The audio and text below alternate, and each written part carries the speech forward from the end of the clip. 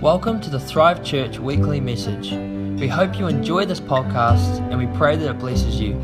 For any information on this sermon or our other resources, visit thrivechurch.co.nz. So good. Hey, massive welcome to everyone here. Really good to see you. And man, well, this church is awesome. Like, full of incredible people, and just like we are the church. You are the church. It's not just a service on a Sunday. You bring the church when you come along, and so it's just so cool. Every row jam-packed with amazing people in this building. So just look down the row and just say, man, you're awesome. Oh, so good. I feel it. I feel your general awesomeness. It's so good. Yeah. I was just thinking, Lynn said, awesome communicator. And I know that I'm so much a work in progress, but I know God has done such a kind of incredible work, actually, a supernatural work. If you heard me preach 10 years ago, I hated it, actually. It was just a challenge for me. I knew I was called to be a pastor, and I was youth pastoring at the time, but I would have my little A4, written out note page, and I would just read line for line, and I didn't like being in front of people, but at the same time, I was praying. I was like, God, if there's any dormant talents out there, I just pray. I'm a talent magnet. I need it. I need help, please, Jesus. Like, come on. These people, they have to put up with me, hearing me. And I just remember this one Sunday when I was asked to preach, and everyone was like holding their breath, like, oh my gosh, are we going to understand what he's saying today?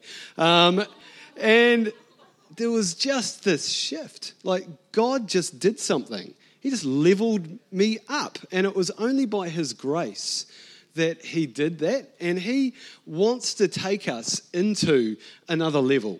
He really does. Like, he doesn't want you to stay in the same place that you have been for the last 10 years or 5 years or even last week. Like, God's always doing a new thing. That's a part of the whole follow closer, like, and love stronger this year, our series, our theme, but our follow closer is all about discipling. It's about walking with Christ and letting Christ actually speak into our now. Like, being open, like, I'm open, God. What are you saying into my life, into the challenges that are around my world right now? What are you saying? And God wants to come in, and he wants to bring that challenge, and he wants to shape us so that we actually can progress as people. Like, that's one of the fundamental emotional health requirements that we have is progress. It's a basic a basic building block for life. And that's essentially the essence of what discipleship is. Progressing closer to him, progressing closer to others, progressing in revelation of who the Father is in our lives. He just wants us to progress. He's all about progress. So our vision actually for our church, if you don't know, is this. It's our community full of the love and freedom of Christ, living in destiny, transforming our world.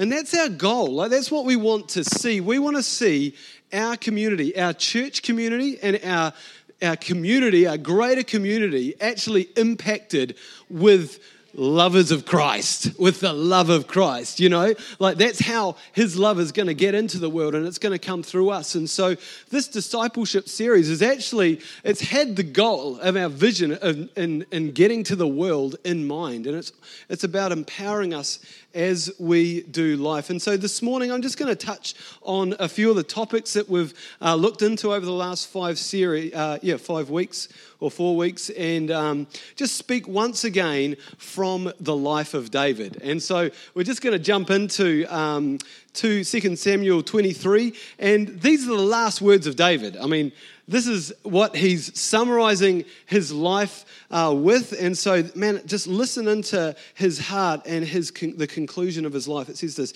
these are the last words of David, the inspired utterance of David, son of Jesse, the utterance of the man exalted by the Most High, the man anointed by the God of Jacob, the hero of Israel's song. The Spirit of the Lord spoke through me. His word was on my tongue. The God of Israel spoke. The Rock of Israel said to me, when one rules over people in righteousness, when he rules in the fear of God, he is like the light of morning at sunrise on a cloudless morning, like the brightness after rain that brings grass from the earth.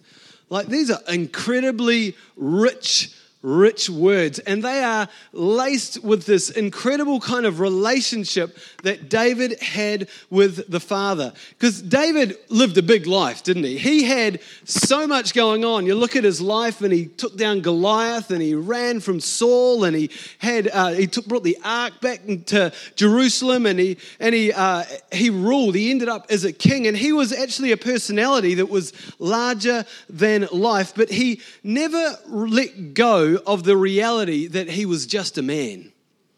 No matter how big he was, no how incredible, he was just a man. His life was always about something so much bigger, something so much stronger and greater than himself. And he saw himself essentially as a citizen of a greater kingdom, and that was heaven's kingdom. In the last verse he says, if my house were not right with God, surely he would not have made with me an everlasting covenant, arranged, secured in every part. Surely he would not bring into fruition my salvation and grant me my every desire. I mean, what a summary.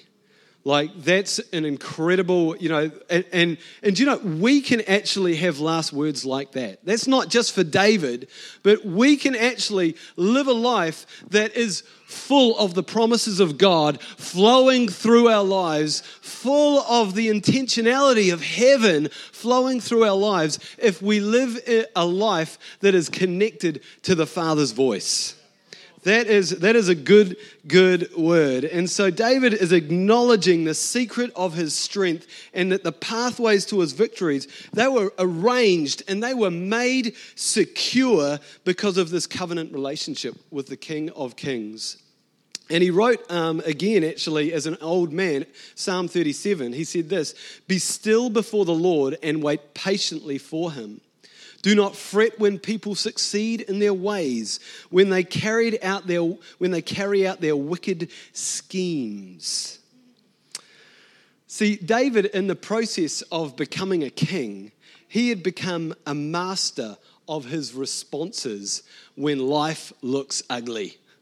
When things are stacked against him, when pressure's coming against him, and when he sees wicked schemes mounting against him, he was just like, wait patiently before the Lord. He said, do not fret when people succeed in their ways. I want to ask you a question this morning. How do you respond when the bad guys win? How do you process that? And how do you respond when you see something completely unjust in your life and yet it actually becomes like a catapult for someone else? Someone else is actually living on the cool thing that you did and you didn't actually, your name wasn't even attached to it. It's like, that's not fair. They got all the glory. They're wicked schemes, he said. How do we respond when the bad guys win? I want to take you back to 1981, and I remember this cricket game quite clearly, and I may have even watched it live with my dad because we just watched all the one-day internationals at that time, and I still remember as a 6-year-old watching the famous Australian underarm bowl. I know, right? This still hurts just a little bit. Sorry, Kimberly. Yeah, we love you. You weren't a part of this, I know. So New Zealand needed, just if you don't know what's cricket, I only play tennis. New Zealand needed 6 runs. I think it was to win or to draw anyway, with one ball remaining. It might have been 4 runs to draw, 6 runs to win. Let's just say that because it makes the story sound better.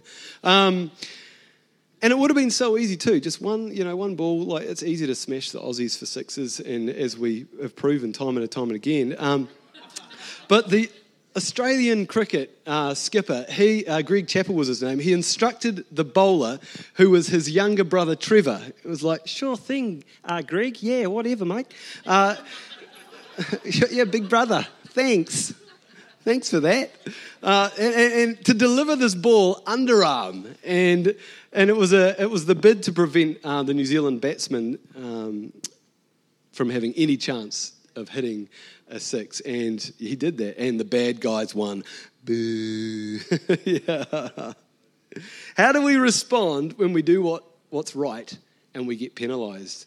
This may have happened to you. This is not someone, I'm not looking at anyone or anyone in this room when I'm going to say this, but this may have happened to you when someone you know brags to you about how they do heaps of cash jobs under the table, and they are cheating on their taxes. And maybe their house is fitted out with all the finest furniture and appliances, and they've got some new wheels and all the latest stuff. And to top it off, they just went to Hawaii last year on holiday. Not that if you went to Hawaii, that's a bad thing. I'm just saying. But like, you're looking at them and you're like going, And you're honest and you pay your taxes and you give faithfully to the church. But your furniture would probably be rejected by the Salvation Army, let's just be real. And your annual holiday was a camping trip to your parents' backyard. It's not pretty. Or you're single and you're trying to follow the Lord and stay pure, and you only want to date Christians, but your last date was last century when you were 4 years old and it happened in a kindergarten. And the person next door, though, they have like no moral compass, and they've got people looking like good-looking people lining up, and you're like, it's slightly irritating when life is not fair. And if you're feeling like that today, David, he can relate to your story because he had a boss. His boss was crazy. Like, David would walk in the room and his boss would literally throw a spear at him to kill him. And so he spends years running from his boss, and he hadn't actually done anything wrong. Saul has been this complete nutcase and trying to kill him for no reason at all. And David would have run through these years like with this burning question of like, why me? What did I do wrong? Why is this bad guy still king? And I've been like called to be, I've been anointed, it's been on my life, and I know that that's in the future. And here I am like hiding in a cave right now, and I'm hiding and I should be out living my life. But then when he's in this cave, there's this, suddenly someone else comes into the cave and he's like, who's that? What's happening? And it looks like there's this opportunity for David to become king after all in this moment, because the person who walks into the cave is actually King Saul. And we're going to pick it up in 1 Samuel 24. It says there, a cave was there and Saul went in to relieve himself. Just take a moment. Yep. David and his men were far back in the cave, and his men said, "This is the day." We do have a PowerPoint for this as well. The Lord spoke of when he said to you, "I'll give you your enemy into your hands, for you will deal with as you wish." Then David crept up unnoticed and cut off a corner of Saul's robe. Afterward, David was conscience-stricken for having cut off a corner of his robe.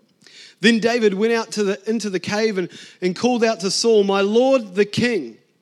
When Saul looked behind him, David bowed down and prostrated himself with his face to the ground. He said to Saul, "Why do you listen when men say, 'David is bent on harming you'? This day you have seen with your own eyes how the Lord delivered you into my hands in this cave.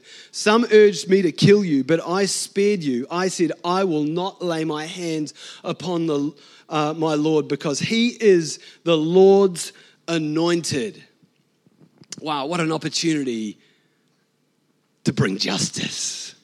What an opportunity to get what he wants. David could have actually literally just gone and stabbed Saul in the back with the crowd in full support. Like, do it, do it, do it, do it. But he refused to bow to popular opinion. David is like, no. And he even said, even though it looks like the Lord had delivered Saul into my hands, this was not an opportunity that David saw for him to take the judgment seat over Saul's life. This was not an opportunity for him to judge Saul's destiny, but an opportunity for David to reveal God's kingdom, God's heart of mercy and honor towards Saul as the appointed king. See, in the king's kingdom, in the father's kingdom, mercy triumphs over judgment. Mercy triumphs over judgment. No matter what it looks like, mercy triumphs over judgment. So David put the goal of honoring the Father's kingdom before his preference of personal justice. I will not touch the Lord's anointed. See, what is sacred to David is sacred to the Father.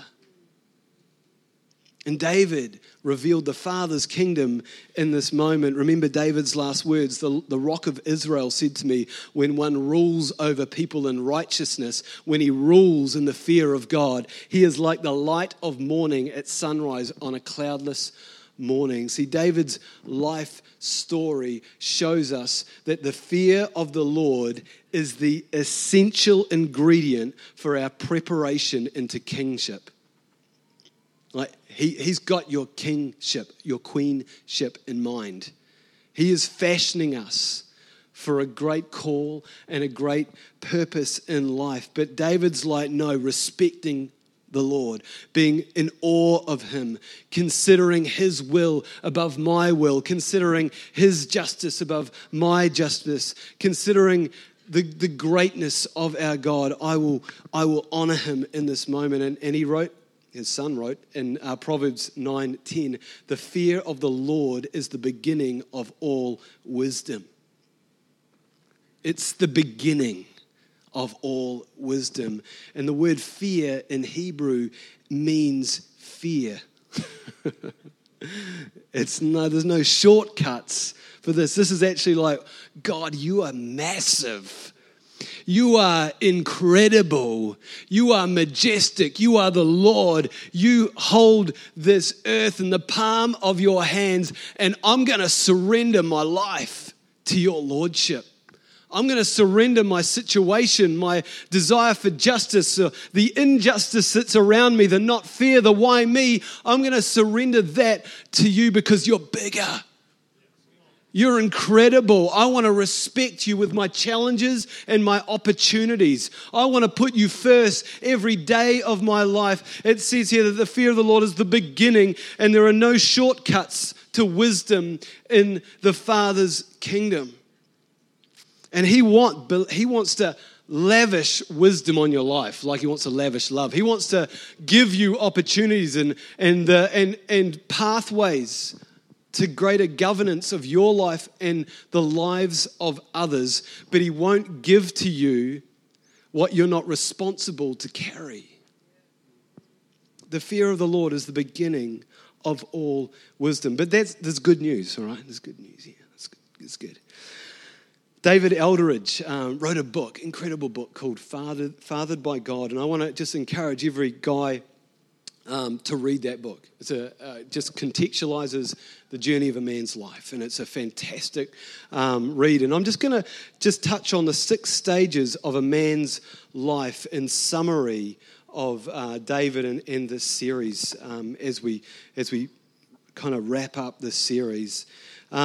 He says that the 6 stages of a man's life: the sonship or daughtership, there's a cowboy or cowgirl, there's a warrior, there's a lover stage, there's a king's or queen's stage, and a stage of a sage. And I'm going to go through each one of that. But essentially, David says that all of us has to go through these steps to become whole and holy people. And these stages, the transition to a next stage, requires a qualification of the testing of our character to be able to transition to that next level of capacity that we're called to carry with our lives. Because God is wanting us to rule and reign and to become kings and queens, but like I said, He won't give us what we're not ready to handle.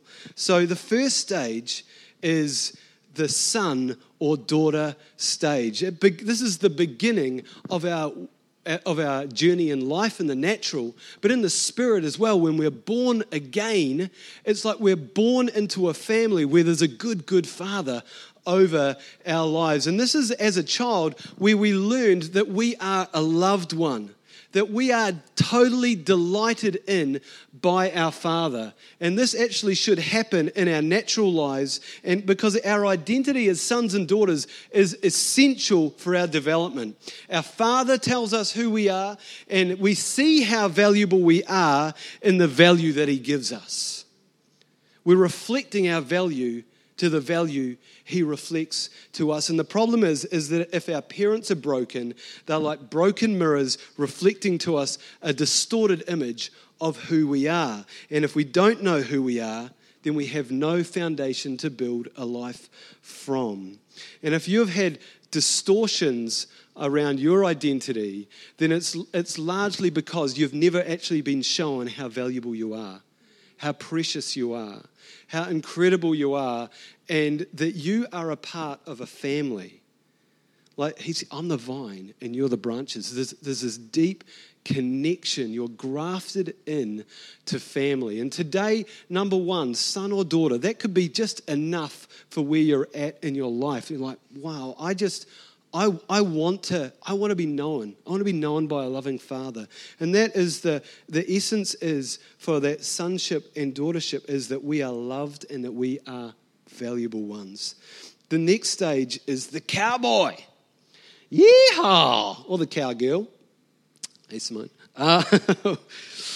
Where young people must experience adventure and danger.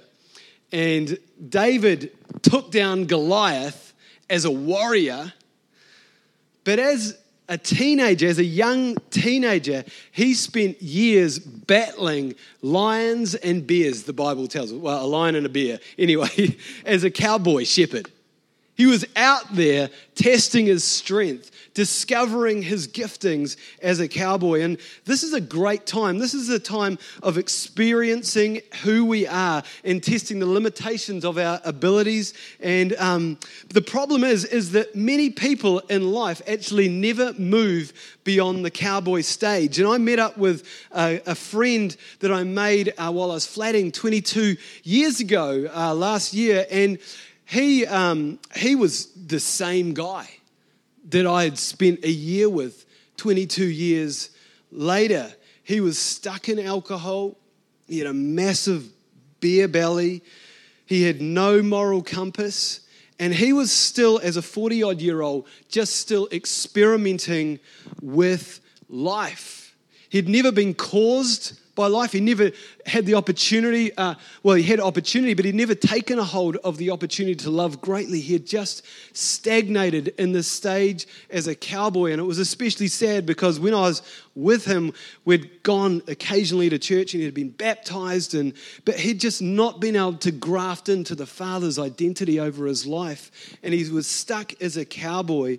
And so the key for a cowboy is that they need to remain in a heart connection to the Father as a beloved son, or they will never receive the Father's wisdom. See, to transition from a cowboy, the cowboy must be humble and teachable. And this is the real key, with a desire to be initiated to the next stage by a father. They've got to be willing to be taught. They've got to be willing to actually say, I need somebody. I need the Father's voice or a father figure in my life to help me become a man. See, without humility, a cowboy can never become a trusted warrior. They can never be trusted with much because they were just kind of messed around with what they have. And if a cowboy looks towards the role of a warrior before the goal of humility, he can never become trustworthy as a warrior. He must look towards humility. So the cowboy's character goal is to gain humility, because our character determines our capacity to go to the next level. The next stage is the warrior, and we've already talked a little bit about the warrior this morning with David, but I want you just to picture Aragorn from The Lord of the Rings. He was the ranger, and he roamed the wilderness like a cowboy, but he became caused for a great purpose when he got connected to the fellowship of the rings. Does everyone know what I'm talking about? Lord of the Rings, yeah, come on. And he transitioned from this cowboy into a warrior because he discovered a cause, and he didn't just look at the cause, he engaged with the cause. He became connected to the cause. He stopped living for the weekends, and he stopped just going, turning up at work. He actually became empowered by this cause to later on become a king, didn't he? But he became a warrior. So a cowboy becomes a warrior in life. Often when they leave home or they get caused and they go on mission, it's like, okay, I'm ready to own my life. I'm ready to own my lane. And a warrior knows also that they are a part of a greater cause than just their own life. That they're living for something, they're called to be alive for something bigger than just themselves. Warriors also, they don't just pray their need to be active away. They, like David, they will suit up and take down Goliath. They'll run into the world and bring light into the darkness. Warriors are ready for action. Come on, the lover, the next stage. At roughly the same time as the warrior, but hopefully not before, the man or woman that is learning that life is a battle, the warrior must learn to fight for his beloved and become a lover, but still remaining a warrior for the rest of his life. See, if a guy actually transitions to a lover without becoming a warrior, he ends up as a cowboy lover, which is like a player, essentially. And so the player is trapped in this false reality with no responsibilities, and they have this view that love and sex are just ways to escape reality, or that sex is just proof of manhood. See, a player has no concept that there is no greater love than to lay down your life for a friend. And I'm not just talking about in the context of marriage here, because God calls us to lay down our lives for our friends outside of our marriage. That's what community, that's what friendship, that's what the brotherhood, the sisterhood looks like. It looks like living outside yourself and looking into the lives of others and saying, I can be a solution. I can support that kind of thing. Just on a practical note, like in our own home environment though, Deb and I want to make sure that we are role modeling to our children what love, healthy love, looks like. And occasionally, I probably should do this more often, but at the dinner table, just something really practical, I will just declare my love out for Debbie in front of the children. I'll just tell her how much I love her and I'm devoted to her, and on occasions I've ended up crying, which is no great thing really, but I'm just I want her to know that she has my heart, that I don't take her for granted, and I want my children to know that their parents are absolutely for each other, that they can role model that into their world. It's so easy though in life, even in marriage, to just end up as flatmates at times and just take each other for granted. But we're actually, whether it's in marriage or in general life, we're called to treasure those around us and to honour. And love looks like something. Love looks like a response. It looks like encouragement. It looks like an action. And we're called to fight for that kind of love and lay our lives down for one another. So the next phase I want to talk about is the king phase. And so many years later, after the warrior/lover becomes a king, that is, we step into true leadership and responsibility. And at this point, we're often guiding and directing lives of others. And this doesn't necessarily mean, though, in the king stage of our lives, that we may have visible prominence. You may actually not become a CEO or being up the front, but you still have a role as a king to play, whether it's a little bit more covertly rather than overtly. I just want you to think of the kingpin. If you're into vehicles right now, the kingpin connects the steering with the axle on the wheels of a vehicle. And kingpins, essentially, they're pretty old school, but they can carry much heavier loads than what usual arrangements for those kind of fittings actually do. And they're used on heavy trucks. So the wheel can carry the heavy load. And you'd never know that they are there, but without them, the vehicle would not be fit for purpose. It would not function and be able to carry the weight it's called. So the king may not necessarily be at the highest, or queen may not necessarily be at the highest level of prominence, but they are masters of their assignment. In becoming a king or a queen, it's often a place of convergence. It's where our identity as a beloved son or a daughter, our experiences as a cowboy and as a warrior, our gifts and our talent and the call from God have been working in preparation for our rulership. And it's a place of convergence. And it often happens around the age between, let's just say 35 to 45, around that age in life. It's not defined by age, but in our life story, as we've learned and we've worked in the marketplace or around people, by this stage in life, we're actually forming this perspective on life and this status within our call that is ready. It's prepared us for rulership, and this may be in the marketplace, in schools, in government, in church ministry. It could be in family lives, and it's this convergence into a place of significance and sometimes providence. It's an exciting place, and it's an exciting time for life, and everyone is actually called to be a king or a queen in life. Everyone is called to rule and reign, to be the head and not the tail, and it's all with God. It's all under His covering and under His grace. The next cap or hat is actually called the stage of the sage.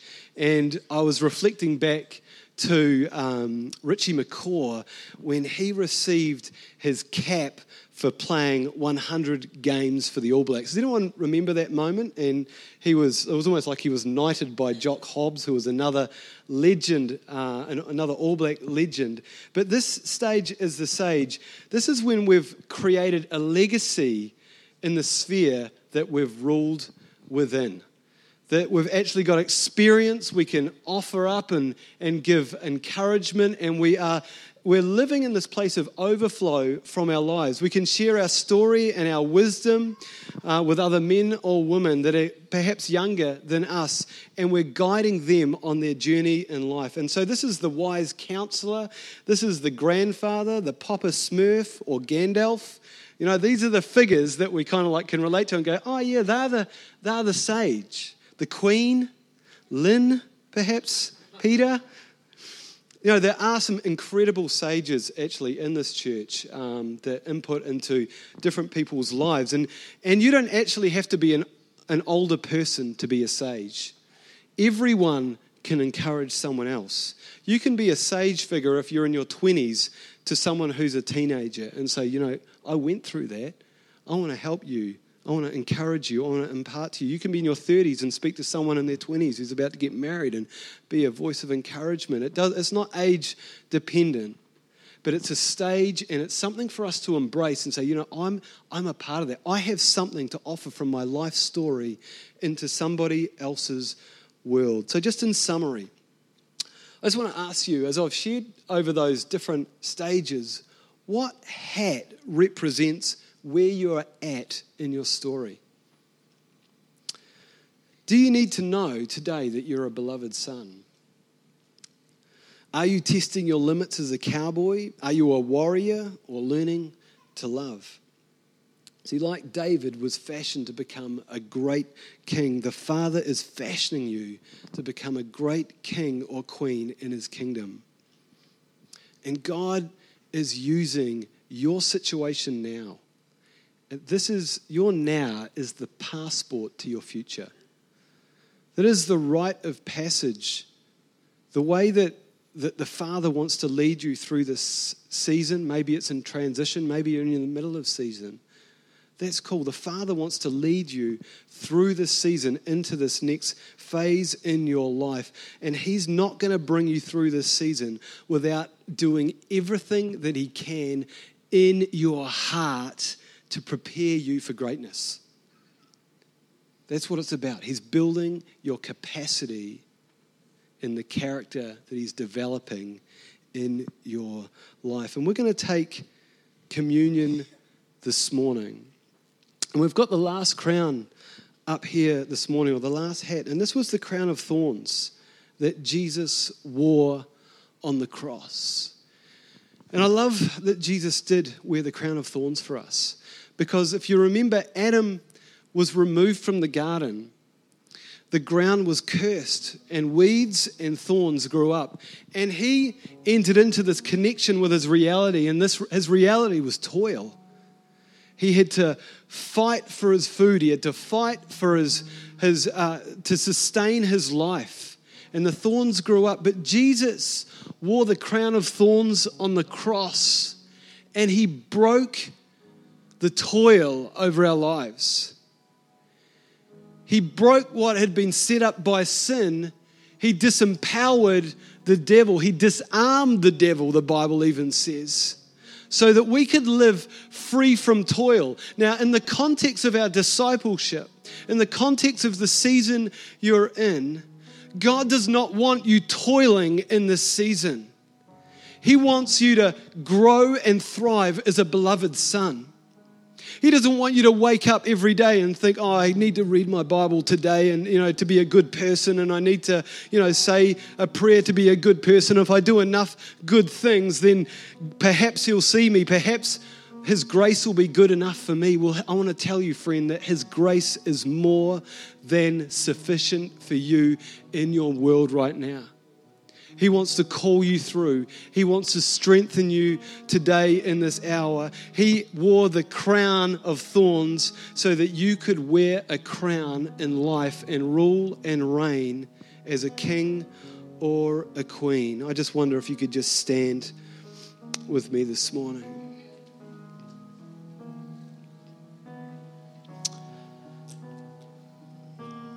Thank you, Holy Spirit.